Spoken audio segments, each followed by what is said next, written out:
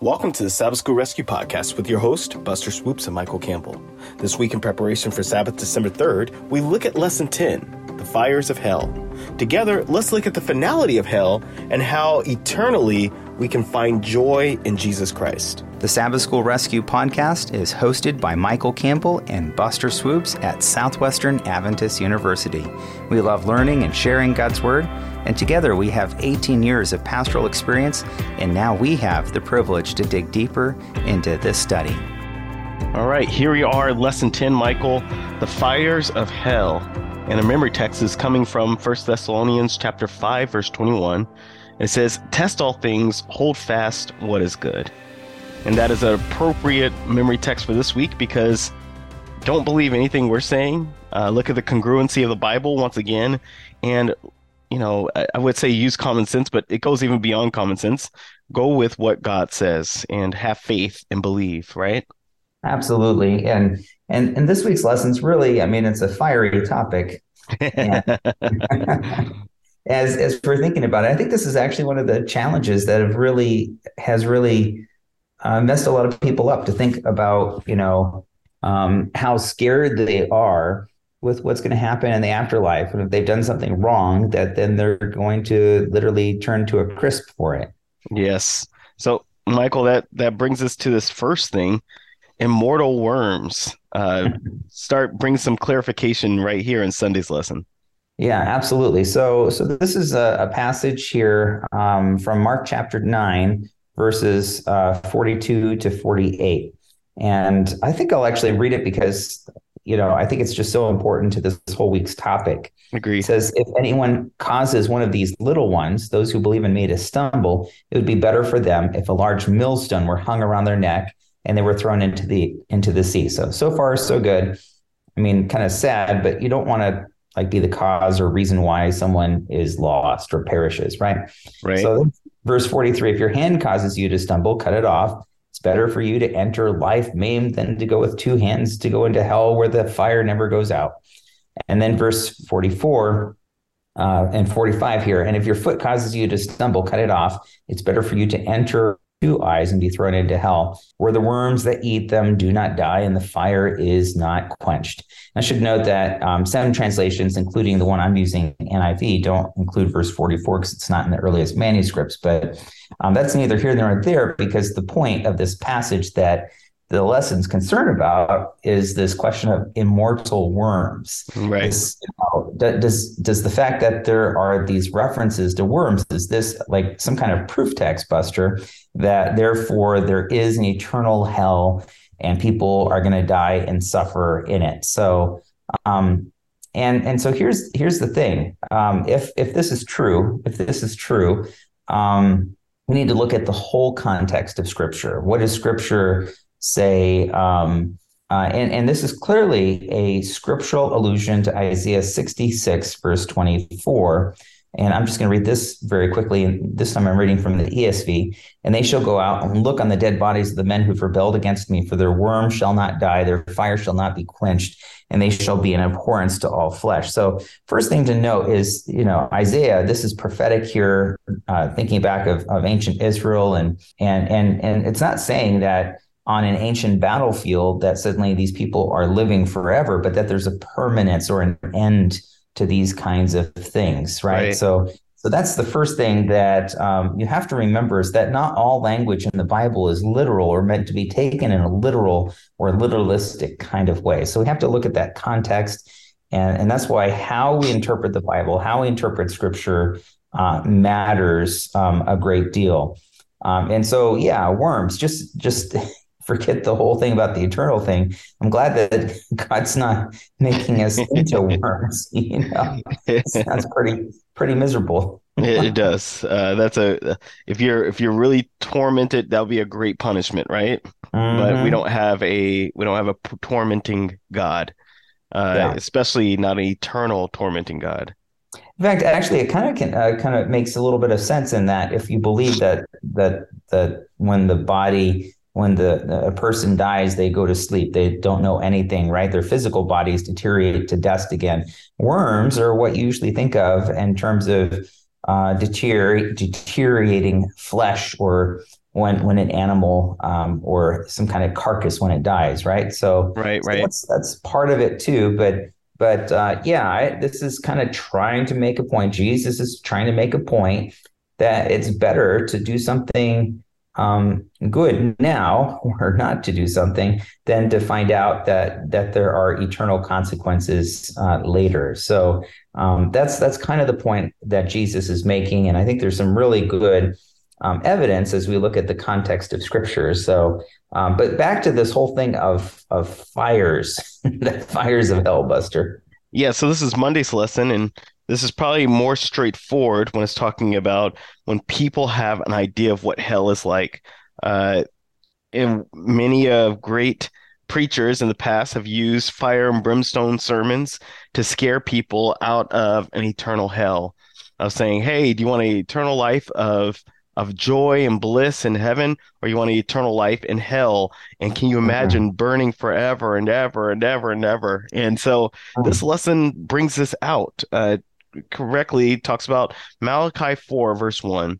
For behold, the day is coming, burning like an oven, and all the proud, yes, all who wickedly will stumble, will stumble. It says, and the day which is coming shall burn them up, says the Lord of hosts, that will leave them neither root nor branch. So there's a finality that comes along with that, along with Jude verse 7. Almost at 1:7, but there's only one chapter there. And it says, and Sodom and Gomorrah and the cities around them in similar manner to these, having given themselves over to sexual morality and gone after strange flesh, are set forth as an example, suffering the vengeance of eternal fire. And it brings this out because there is this word eternal, which is equated with this word anos, which is it has a finality to it. It's till something is complete, till something is done. Sodom and Gomorrah are no longer burning in the Middle East. They are actually, the fires have been quenched out. And some people say, well, isn't that a spiritual fire? Well, we talked about it all this lesson. Mhm. There is the spiritual realms that we talk about. The dead are dead. They're sleeping. So their souls are not being eternally burned because body plus breath equals a living soul. And there's no, if you say a dead soul, it just means someone who's dead, someone who's sleeping. And so as we put all that together and we correlate it and we look at it, don't be afraid of this eternal fire. I wouldn't say be afraid of it, but there is going to be a hell. And I know we're going to talk about that in the lessons coming forward, but Yeah. there's going to be finality to it, right? So there will be an execution of judgment. There will be an execution of carrying out the eradication of sin and people's choices, allowing them to choose which side they stand on, God's side or the world side or the enemy side, if you will. And but with that fire comes finality. They will be like ashes under our feet. They will be like stubble. There will be this completion, if you will, and that's what this lesson is helping us focus in on. That we don't serve a God who is allowing those who have done wicked to burn forever and ever. I have a really good friend of mine who's also one of my former elders, who's now a lay pastor, and he said, "Can you imagine being in the new city, New Jerusalem, and looking down and saying, God, Grandma's really sorry. It's been 10,000 years now. Can you stop? God, it's been 100,000 years. They're still out there burning. Like, can we continue on? Right? Like, Mm. I think this has gone up far enough. And no, it's not going to be like that. There's going to be this finality once again. And I believe a peace as well of coming to terms with why God does what God does. And Yeah. so, Michael, with that being said, talk to us about another misnomer, saints in purgatory. Yeah, absolutely. Before we go into that, the thought struck me as I was thinking about this, the negative, punishing on and on and on. But Yes, this is the Christmas season, and right now, as we're recording, it's Black Friday, right? So right. everyone's kind of thinking, what kind of great deals can I get? Deals.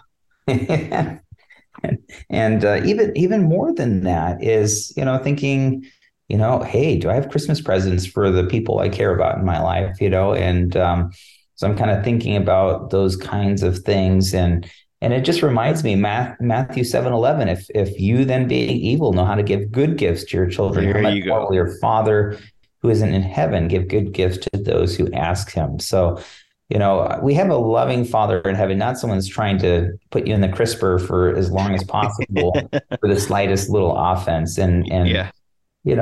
that just seems so unreasonable from a human perspective, even uh, with all of our problems with sin and everything else. I just can't imagine doing that. Your kid messes up and makes a mistake, and then you punish them for a year for some little minor infraction. And Yeah, and you most you you people, you you spilt the milk, so you're grounded in perpetuity. yeah, forever and ever and ever. And people will be like, what kind of terrible tyrant are you? Yeah, And that's really the problem is a lot of people think God is a tyrant, but he's not. And so coming, hey, to the saints in purgatory. And I think this is a fun lesson. I love this idea of saints. We don't talk about it very much in Protestant circles, but the idea that there are people who live very spiritual lives, um, who we uphold for their spiritual examples. And that sense of the word saint is actually a good sense, right? right. That people, and we think of the Bible heroes. These are people that we, despite their flaws, we thank God for their example and the record of their lives that we can learn from them. The problem is that in some theology, that especially in medieval theology, developed this idea that you needed to have an intercessor, that God was so holy, so pure, we couldn't possibly come to him. So we need someone to intercede on our behalf. And scripture is so clear that Jesus is the only intercessor that we need. But you can understand where some people feel so far and distant from God. They felt the need for this kind of thing. And to the point where people actually pray and do deeds to earn some kind of merit or pray to saints on their behalf. So this idea of indulgences and penance and almsgiving really becomes quite significant again once we're looking in medieval theology here. And there's a couple of verses here that the lesson points us to. Ecclesiastes 9:10 is just one of them.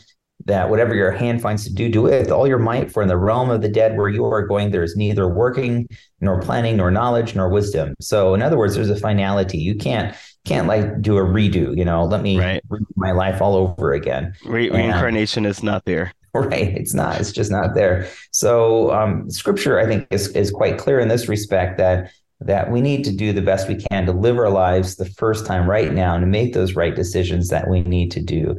And we have a loving Father in heaven who is willing and eager to hear our prayers and to communicate with us. And if we pay attention to that, we don't have to worry about earning our salvation. Of course, my favorite example in church history is Martin Luther, very familiar refrain, I'm sure, to many of our listeners, with his protest, his 95 protest against indulgences as a way to try to earn favor before God, and Right. discovered that wasn't something he needed to do. And he goes to Rome. He's at Pilate's staircase, and he hears the words of scripture, the just shall live by faith. By faith. And he realizes all the stuff that he'd been doing, none of it really mattered. So beautiful story. But part of this isn't just fire.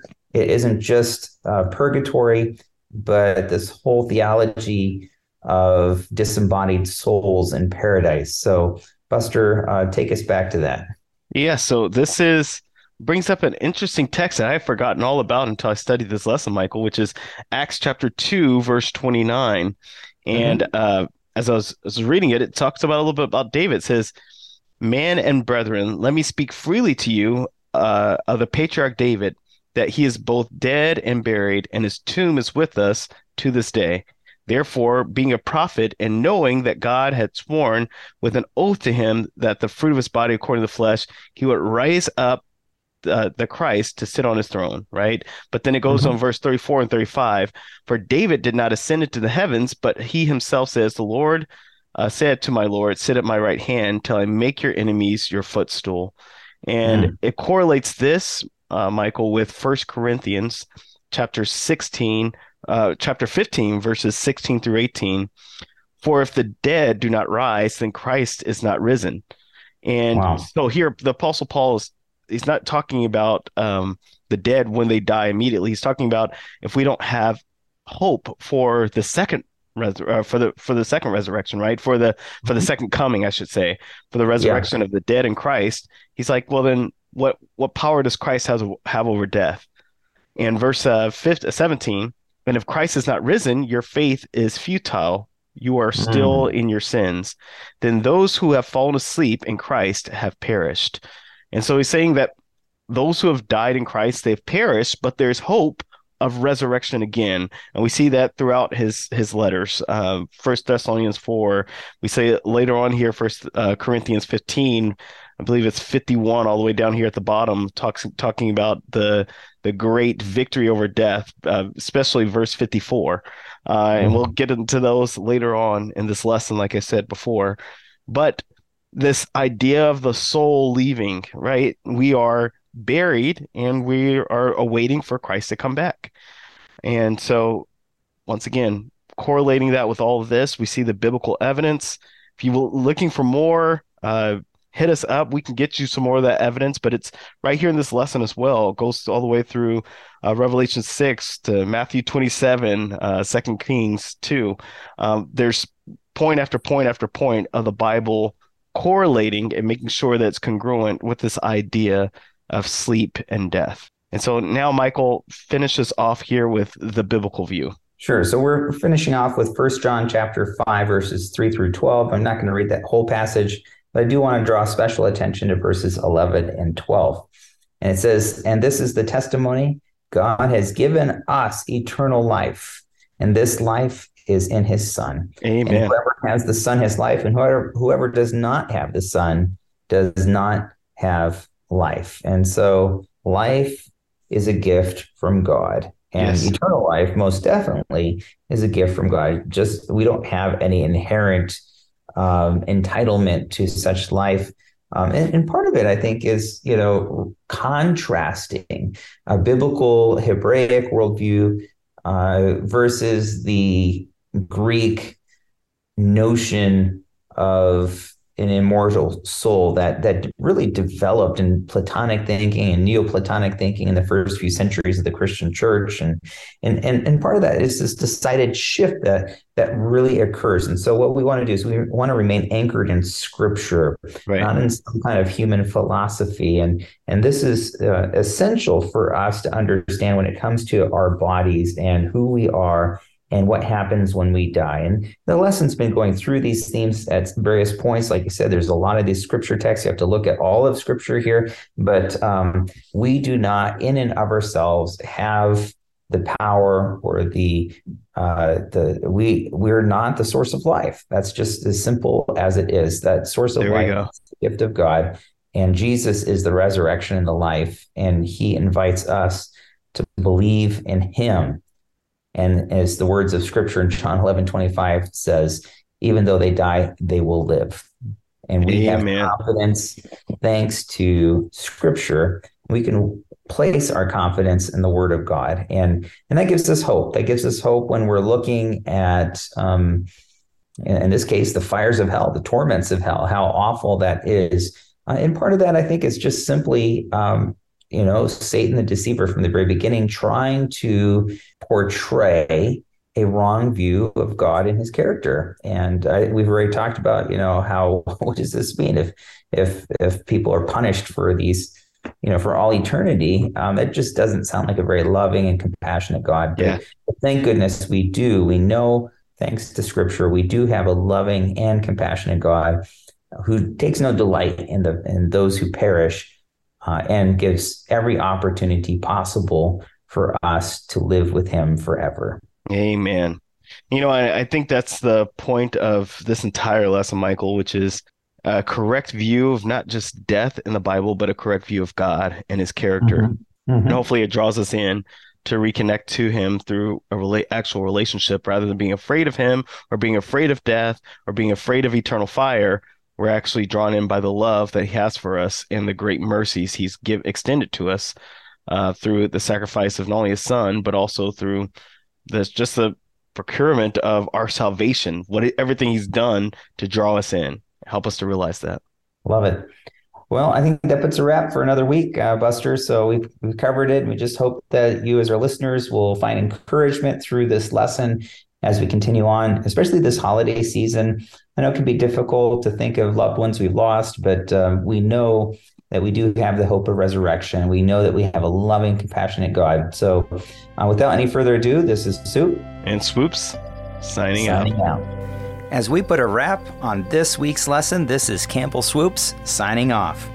By the way, we want to give a shout out to our sponsors, the Southwestern Union of Seventh-day Adventists and Southwestern Adventist University, which has for over 125 years provided a Christ-centered education just 20 minutes south of Fort Worth, Texas.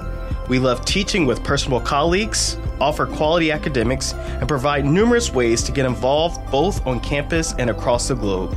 To learn more, visit swau.edu or check us out on Facebook, Twitter, or Instagram. Also, be sure to join us again next week as we continue to explore God's Word. You can make sure not to miss an episode by joining us at sabbathschoolrescue.org.